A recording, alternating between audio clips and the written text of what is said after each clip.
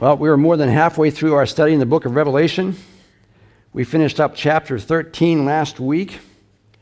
Now, before we jump into chapter 14, and I get this thing fastened on my wrist,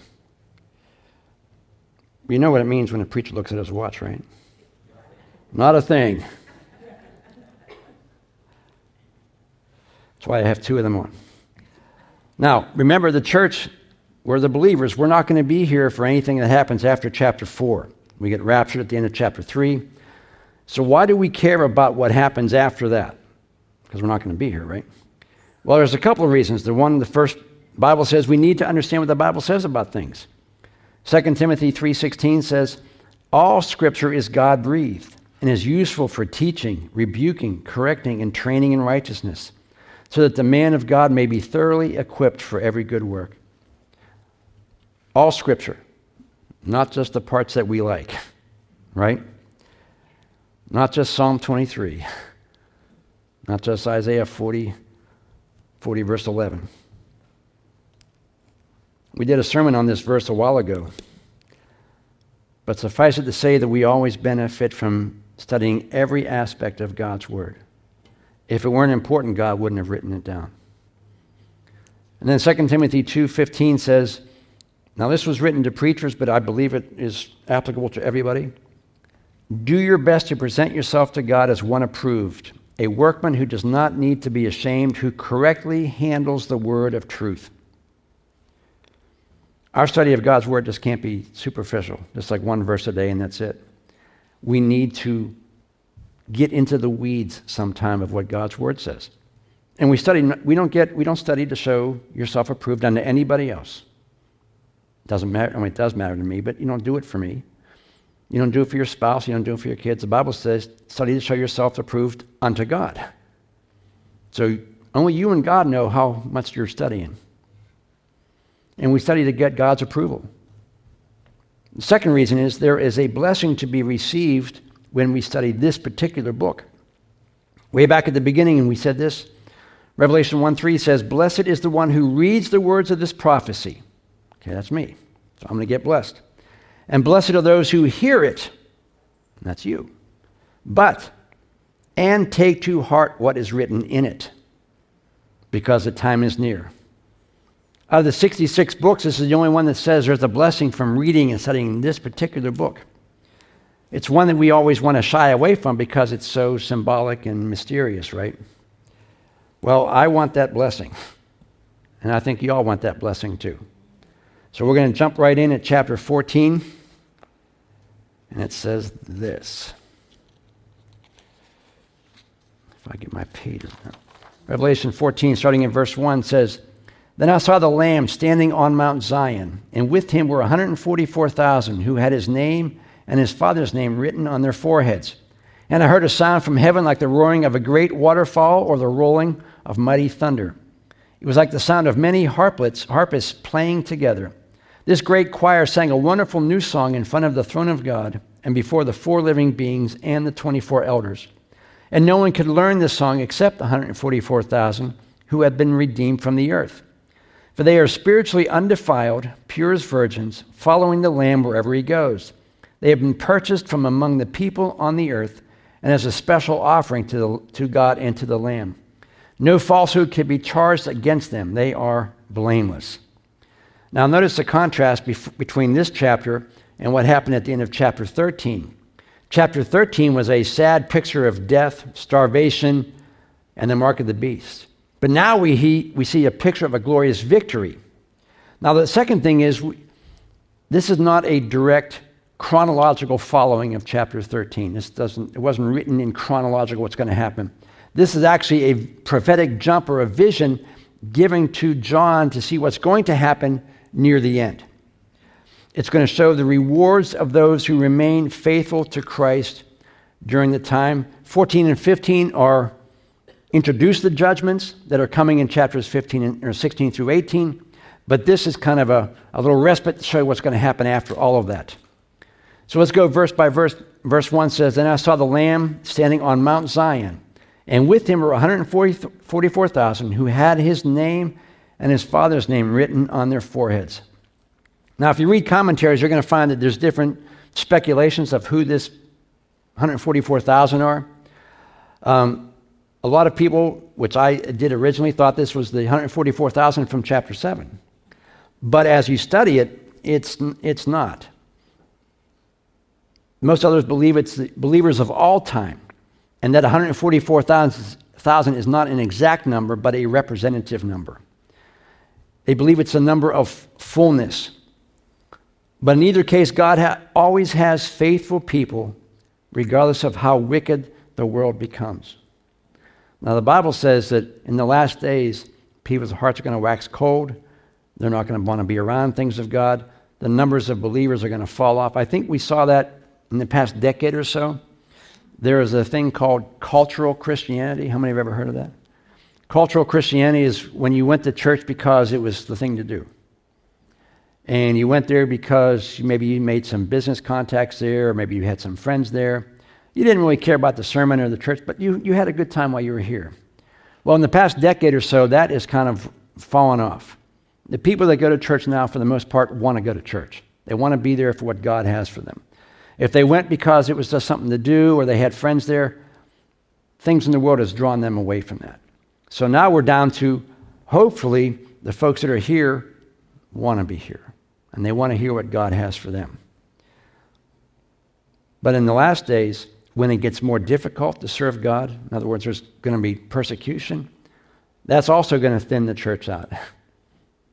We're going to stand for Christ in that time or not. We're going to walk away. Now we go on to verse 2. It says, "And I heard a sound from heaven like the roaring of a great waterfall, or the rolling of mighty thunder." Now verse 1 refers to Mount Zion, but there's two referenced in the Bible. There's an earthly one, and there's a heavenly one.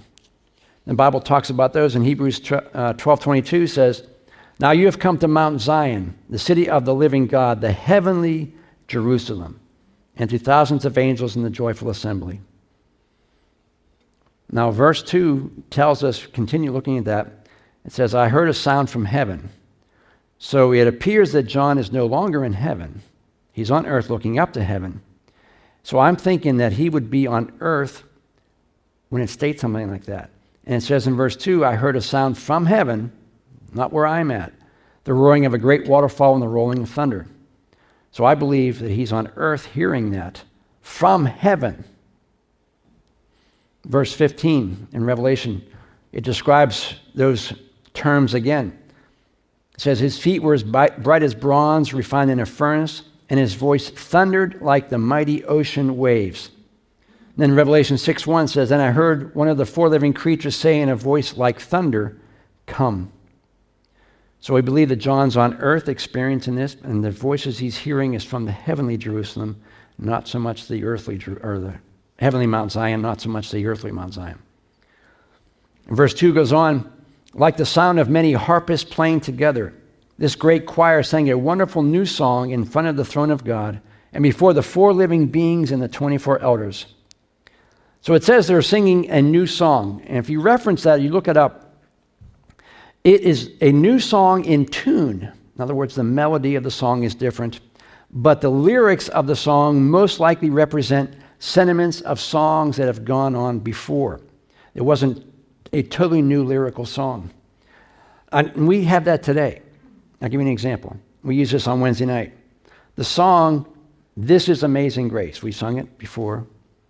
Different song, not the same as Amazing Grace, the original. Different lyrics, different tune, but the theme of the song is the same as the original song.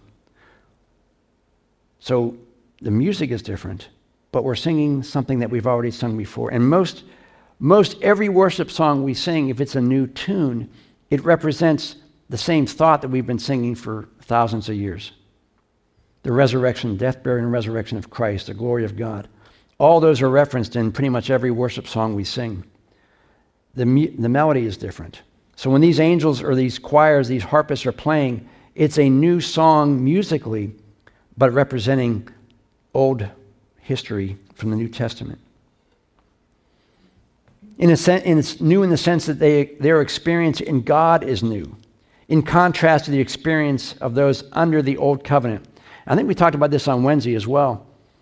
When you sing a song, we may have mentioned this earlier, when you sing a song continually over and over again, it kind of loses its meaning because you sing it because you've memorized the lyrics. And you're not really thinking about the lyrics as you sing them. And sometimes we need to have a new song or new tune in order to get our attention to the lyrics. Like the first song we sang today, powerful lyrics. We don't want to get to the point where we just sing them out of rote. We want to sing them because we mean them and we want God's Spirit to move. We want to sing them as if it's the first time. And when they're singing this new song, it's a contrast to what they've sung under the Old Testament, which is the same thing over and over again. And even though John could hear it supposedly on earth, the songs were being sung to God. They weren't for the benefit of those on the earth. It was a benefit for those in heaven. But John was able to hear that. And verse 3 says, and no one could learn this song except the 144,000 who had been redeemed from the earth. For they are spiritually undefiled, pure as virgins, following the Lamb wherever he goes. They have been purchased from among the people of the earth as a special offering to God and the Lamb. No falsehood could be charged against them. They are blameless. Now notice they are not the angels doing the singing. These are literal people doing the singing. Why? Because angels aren't being redeemed. They can't be redeemed. They are not the recipients of salvations. They're not the ones who are purchased by the blood of Christ. Those terms only apply to mankind. Angels can't be saved. Angels can't be redeemed. But when they're singing things about themselves. So the words that they're singing there applies to mankind. So it's human beings that are singing. And then again, it leads to 144,000, all of them being believers. And all the singers were actually harpists. So all of them were singing and playing at the same time. The term spiritually undefiled means they have remained pure by refusing to conform to the world's system. Right now, the church is the bride of Christ, right? And as such, we are to be spiritually pure before God. What's that mean? That means you can't worship anything else. If you're married to one person. You're not looking around at everybody else. We are married to Christ. That's the only one we look to. Pure as virgins, the phrase means not becoming a part of the false religions of the day. How many know it's easy to get caught up in all the stuff that's in the world? We were at dinner the other day when we were with Anna's family, and we had fortune cookies. Now, there are people that live by those fortunes and those cookies. And some of them are, they're okay, but some of them are really ridiculous. And then you have the astrology and the New Age and fortune telling. And if we're not careful, because people want to know what the future is, God says no. The only future you need to know about is right here. More often than not, what they tell you is just something that's generic or something they think you want to hear. So these are the folks that during the tribulation, when it was easy to become part of that false religion that's going on and very difficult to remain a believer because you were martyred during that time, these are the ones he says, pure as virgins, they did not become a part of that religion. They suffered, they separated themselves from the world, and they separated themselves from the apostate church that is existing at this time. The phrase following the Lamb wherever he goes simply means they've left everything to follow Christ. And that it should symbolize us today. Have we left everything to follow Christ? It doesn't mean we sell all we have and go live on a mountain. It means everything that we have in our life comes secondary to following Christ. Is anything more important to you than your relationship to Christ? When you pray for someone to be saved, you pray whatever it takes, right? Dangerous prayer. But think about it. Even if something happens to you while you're praying it, I pray, Lord, if it means take my life, take it. If it means other people are going to get saved, because my short time left here is nothing compared to eternity. So I'm going to see them again. I just won't see them here, which is totally fine with me, because I'd rather see them for eternity and missed a few years here than vice versa. So we pray, God, you need to do whatever you need to do. That means you left everything. The Bible says your life is not so important as to shrink back from Christ. Next phrase, purchased from among the people of the earth as a special offering. This indicates that the 144,000 is symbolic of all believers because it was purchased from all the people of the earth. It wasn't the Jews that were selected in chapter 7. It was purchased from everyone. All the folks that got saved during the tribulation, that's who they're referring to.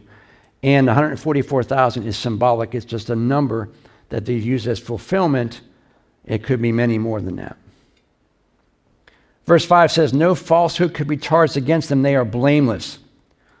Well, we're all sinners, right? And all of our sins have been forgiven. Hallelujah. And now you become blameless. It doesn't mean we're perfect. It means when we sin, we ask God to forgive us, 1 John 1:9, right? The same term is used in 1 Thessalonians. It says, may God himself, the God of peace, sanctify you through and through. May your whole spirit, soul, and body be kept blameless at the coming of our Lord Jesus Christ. We're not perfect, but we're blameless. That assumes that we continue to ask God for forgiveness on a daily basis, however often we do that. If we choose not to do that, and we continue to walk away from God and no longer follow the conviction of the Holy Spirit, then you're not going to be blameless because you'll be continuing to live in whatever sin you're in, not confessing it and repenting before God of it. But these are the believers in the tribulation whose sins have been washed clean, and now they're blameless before God. Aren't you glad that because of Christ you're blameless? Man, you die today, and we're all going to die with unconfessed sin. You know, if we have a heart attack right now, I'm sure there's sins I've committed from the last time I asked God to forgive me till now. I'm still going to make it. Because God says I'm blameless because of Christ. Verses 6 and 7 says, I saw another angel flying through the heavens, carrying the everlasting good news to preach to the people who belong to this world, to every nation, tribe, language, and people. Fear God, he shouted, give glory to him, for the time has come where he will sit as judge. Worship him who made the heaven and the earth, the sea, and all the springs of water. So this is a separate vision from the first one. He sees the angel or the people singing, and now he sees another angel flying through. The word "and" at the beginning of that sentence indicates something different from the first vision he saw. And he sees an angel. What's he doing? The angel is carrying the gospel to every living creature. Another reason to believe that the church isn't here, the church right now has been given the mission of evangelism. Our job is to preach the gospel to the world. That's our job. That's our mission while we're here. But now an angel's doing it. That must mean the church isn't going to be there to do its mission. So the angel is spreading the gospel, as the Bible says, every nation, tribe, language. The everlasting good news that they're talking about is the same gospel that we have today. There's no other gospel. What they're preaching in Revelation is the same thing we preach here.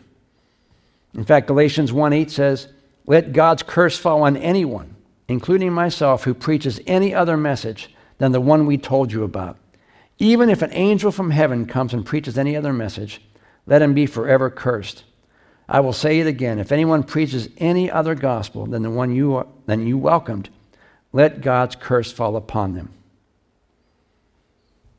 Even during the tribulation, when the church is gone and there's people who have been martyred, they're up there singing praises to God, God is still seeking people to trust him. He's sending the angel around preaching the gospel to whoever's going to listen. He's giving them another opportunity to be saved. Again, the tribulation, the 7 years, is going to be horrific. But it's only 7 years. And actually, it's only 3.5 the bad stuff happens. It's only 3.5 years compared to eternity. God seeking his message is always redemptive. Now, I said this before, and I think I said it on Wednesday, most people know what Christianity is against. but do they know what it's for? It's easy for us to jump on the bandwagon and condemn this, that, and the other, rather than focusing on what God wants to do. He wants to redeem people. He loves people. He wants to bring them into his kingdom. It's the sin that's hurting the people. Their sin and our sin always hurts us, and God wants to deliver us from that, redeem us from that. And he wants people, even during this time and in this time right now, he wants people to recognize his love, his sovereignty, and his holiness. God doesn't want us to recognize his judgment. He wants us to recognize his love for us. Think about your kids. Do you want your kids to know you because they love you or because they fear you? We want them to know us because we love them. Now, we correct them, but they shouldn't fear us. God doesn't want us to fear him, other than the Bible says the fear of the Lord is the beginning of wisdom. And that just means reverential trust. When your kids are fearful of what you're going to do, they know they can trust you because they know they've done bad. And how many have been there? Come on, everybody. When you got a whooping, you know you deserved it. But you know your parents didn't hate you because of it. They did it because they want to make you better. They want you to realize there's consequences for actions. Don't do it again. The Bible calls us to worship God only. The Antichrist wants worship for himself. But God is the only one worthy of worship. The Bible says God created the universe. He created us. And therefore, only he is worthy of worship. Verse 8, then another angel followed him through the sky, shouting, Babylon is fallen. The great city is fallen. Babylon represents the religious, political, and economic systems of the world. That's what we have kind of right now. And the Bible says its collapse and destruction has already been foretold. It's going to happen. The great city, Nebuchadnezzar used that term for Babylon in Daniel verse 4:30. As he looked out across the city, he said, just look at what? This great city of Babylon.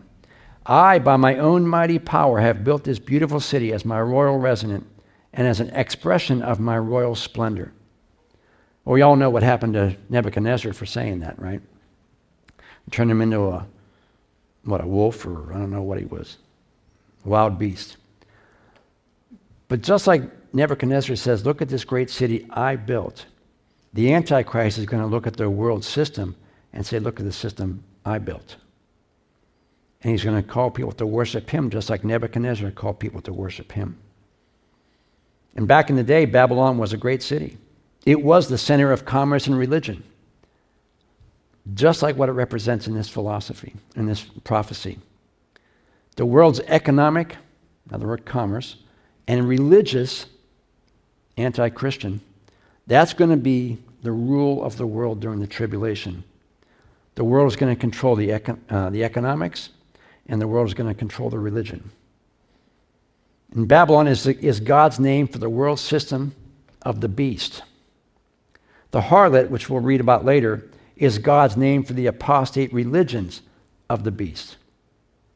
So you have Babylon, which is the world system, and you have the harlot, which is the religious system.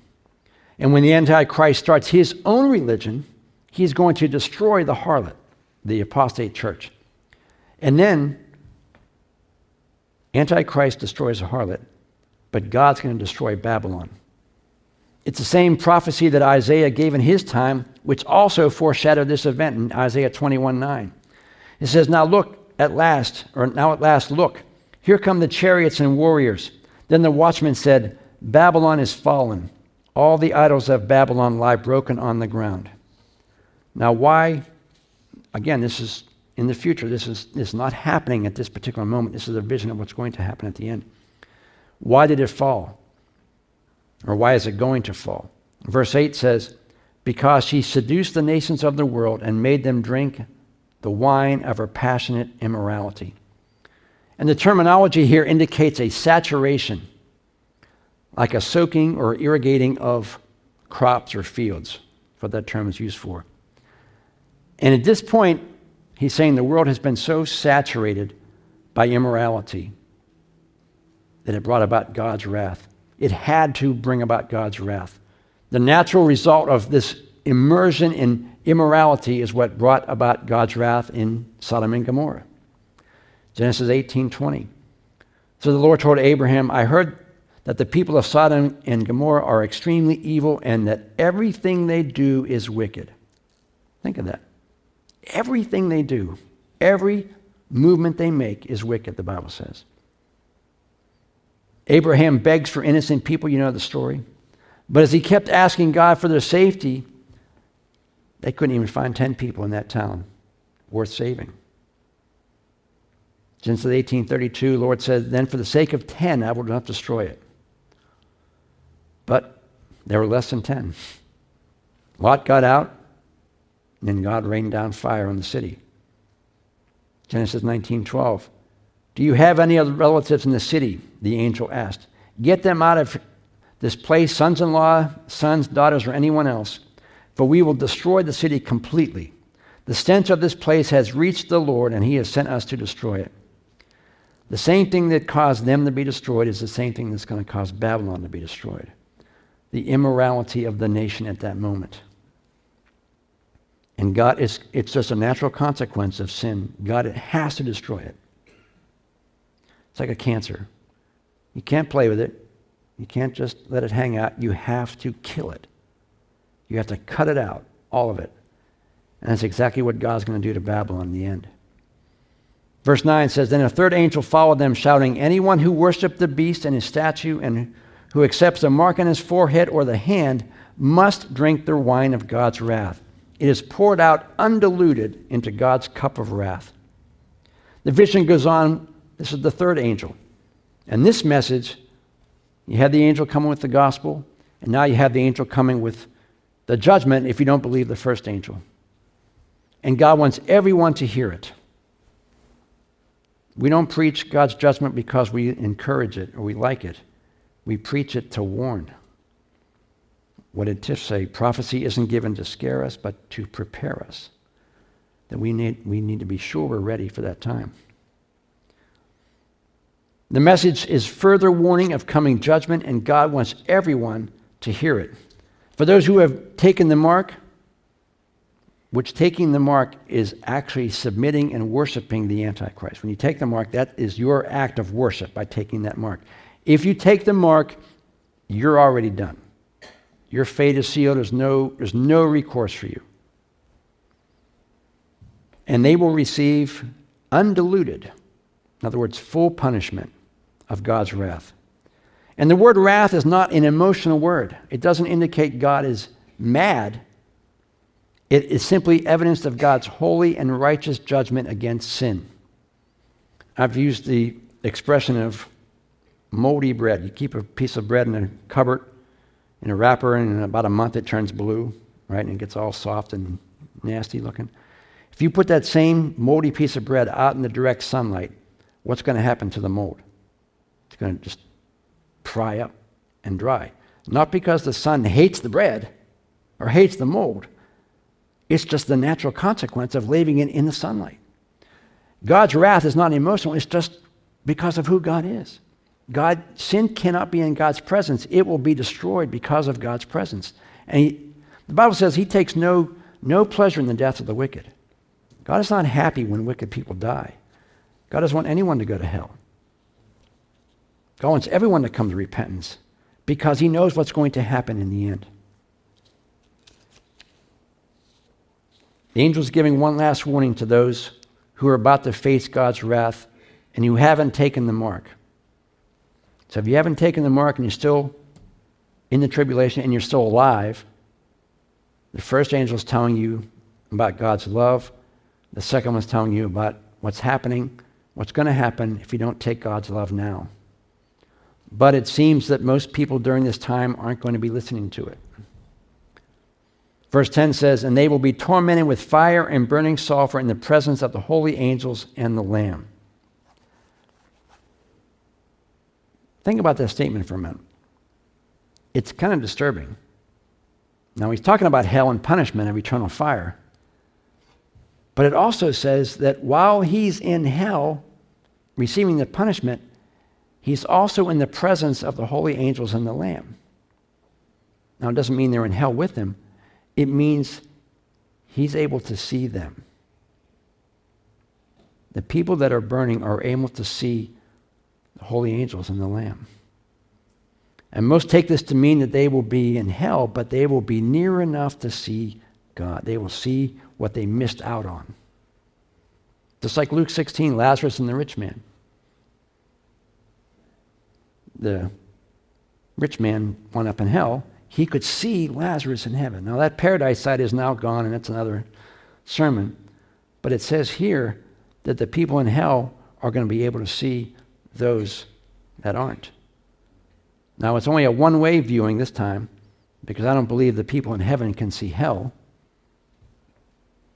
Saints in heaven aren't going to be able to see their loved ones, but their loved ones are going to be able to see them. And only the presence of the angels and the Lamb are mentioned. People aren't even mentioned. The dead in hell can see the angels and Jesus, and they're going to see what could have been. Now, if you live in the United States, I can't imagine that anyone living here hasn't really heard something about Christ at some point in their life. So when you're able to look at the angels and Jesus, you're going to remember when you had the opportunity. And it goes on forever. Revelation 14:11 says, the smoke of their torment rises forever and ever, and they will have no relief day or night, for they have worshipped the beast and his statue and accepted the mark of his name. Again, the reason that they're there is because they took the mark, which symbolizes their worship of the Antichrist. And it also says that the torment is never ending. Now, I would like to believe that hell is temporary, but it's not. I would like to believe that hell annihilates you, which in other words, you cease to exist at all. But it doesn't say that. It says people that were there will have no relief day or night forever and ever. And that means you're not getting prayed out. Once you're there, you're there. Now, some think that hell is a purification process. Now, if you spend so much time there, suffer a little bit, then you can get out. Well, salvation can't be through the lake of fire. Why do we need Jesus if you can get purified in the lake of fire? The Bible says there's only one way to get saved, that's through Christ, not through hell. The verse is pretty plain. It doesn't end, and there is no relief. There's no other way to heaven except through Jesus. John 14:6, I'm sure you know it. Jesus told him, I am the way and the truth and the life. No one comes to the Father except through me. Acts 4:12, there is salvation in no one else. There is no other name in all of heaven for people to call on to save them. Jesus is it. I'm not it. This church isn't it. This denomination isn't it. Jesus is it. Verse 12 in Revelation, let this encourage God's holy people to endure persecution patiently and remain firm to the end, obeying his commands and trusting in Jesus. The vision is not only meant for those in the tribulation, but for everybody. All of us now, because it encourages us to stand tall if and when there are persecutions and hardships. And we don't really face that in this country right now, but I'm sure a lot of countries are facing it. And the angel's telling John, look, endure it patiently, remain firm to the end, do what he tells you to do, trust in Jesus, and then there's going to be eternity in heaven. We always want to know when God is going to do right or wrong, when God's going to right all the wrongs in the world. And it's not going to happen yet. I wish there were.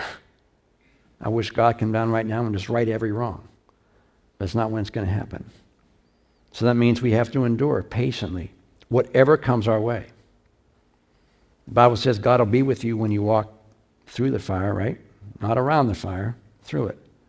When you walk through the waters, you're not going to be drowned, but you're going to get wet. Remain patient. Endure persecution. Remain firm to the end. It's easy to start out great for God.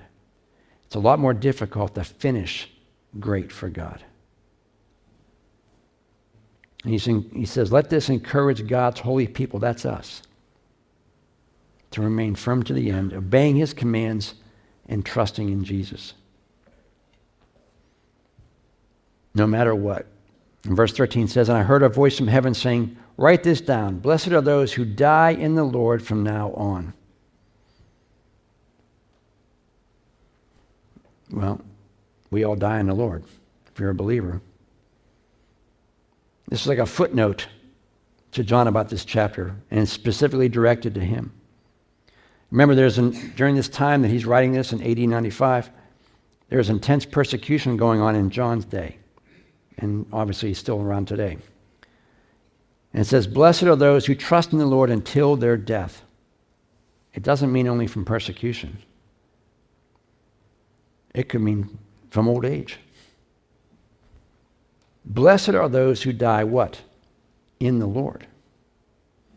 Not in the Lord.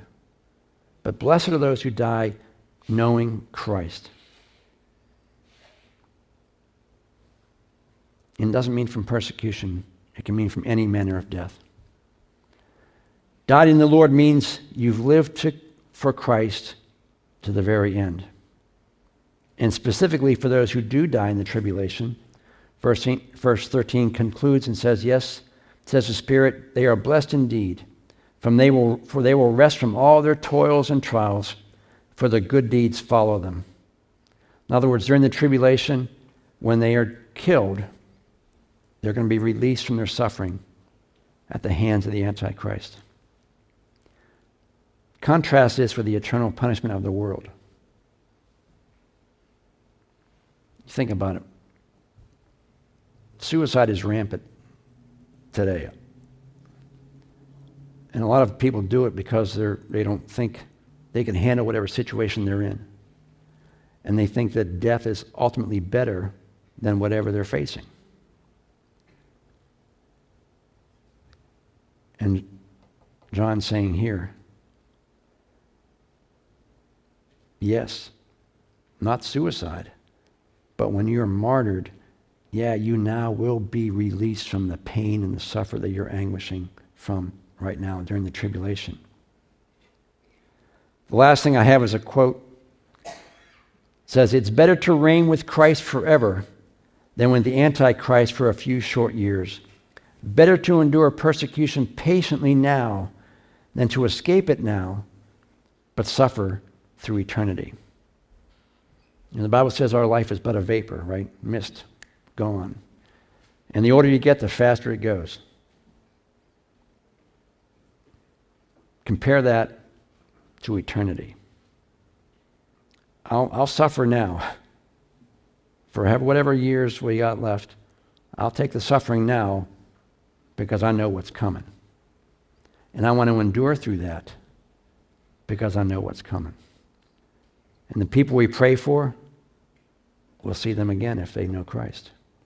That, the Bible says, is our blessed hope. Amen. Would you stand as we close this morning? Would you bow your heads for a moment? Close your eyes.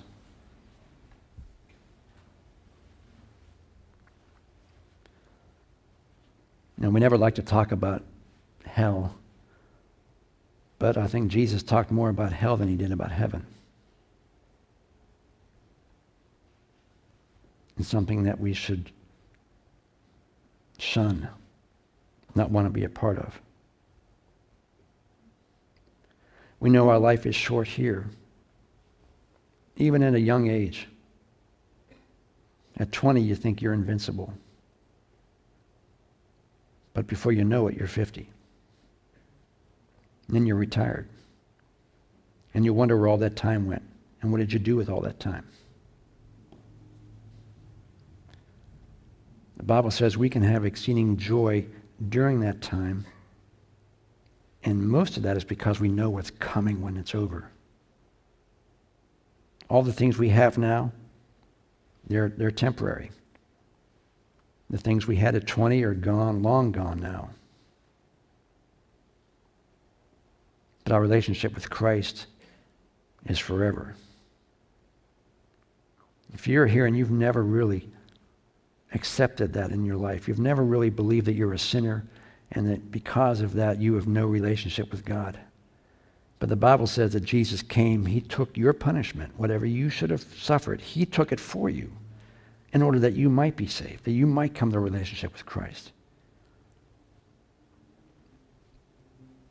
The Bible says if you believe in your heart and confess with your mouth that Jesus is Lord and God raised him from the dead, then you will be saved, because it's through your heart that you believe and your mouth that you confess. If that's you and you want to make sure that you have a right relationship with God, you want to be sure when you walk out of this place that if you die tonight, you know where you're going to be. If that's you, I want to pray with you right now. Most important decision of your life.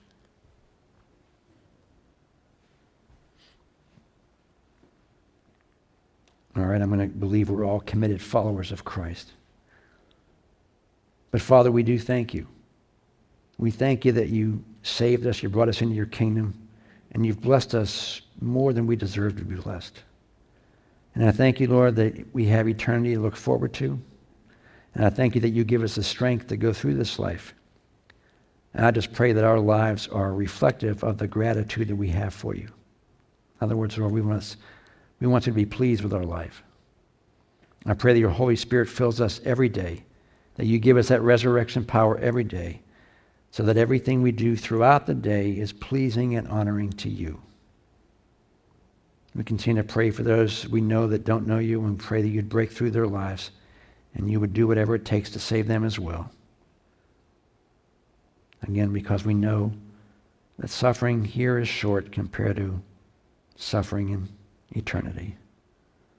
So Lord, save them, bring them into your kingdom. And Father, we will thank you right now for what you're going to do in the future. And it's in Jesus' name we ask all these things. And all of God's people shouted, Amen. Amen. God bless you. Have a great week. Keep cool. I know it's hot. Don't complain about the heat.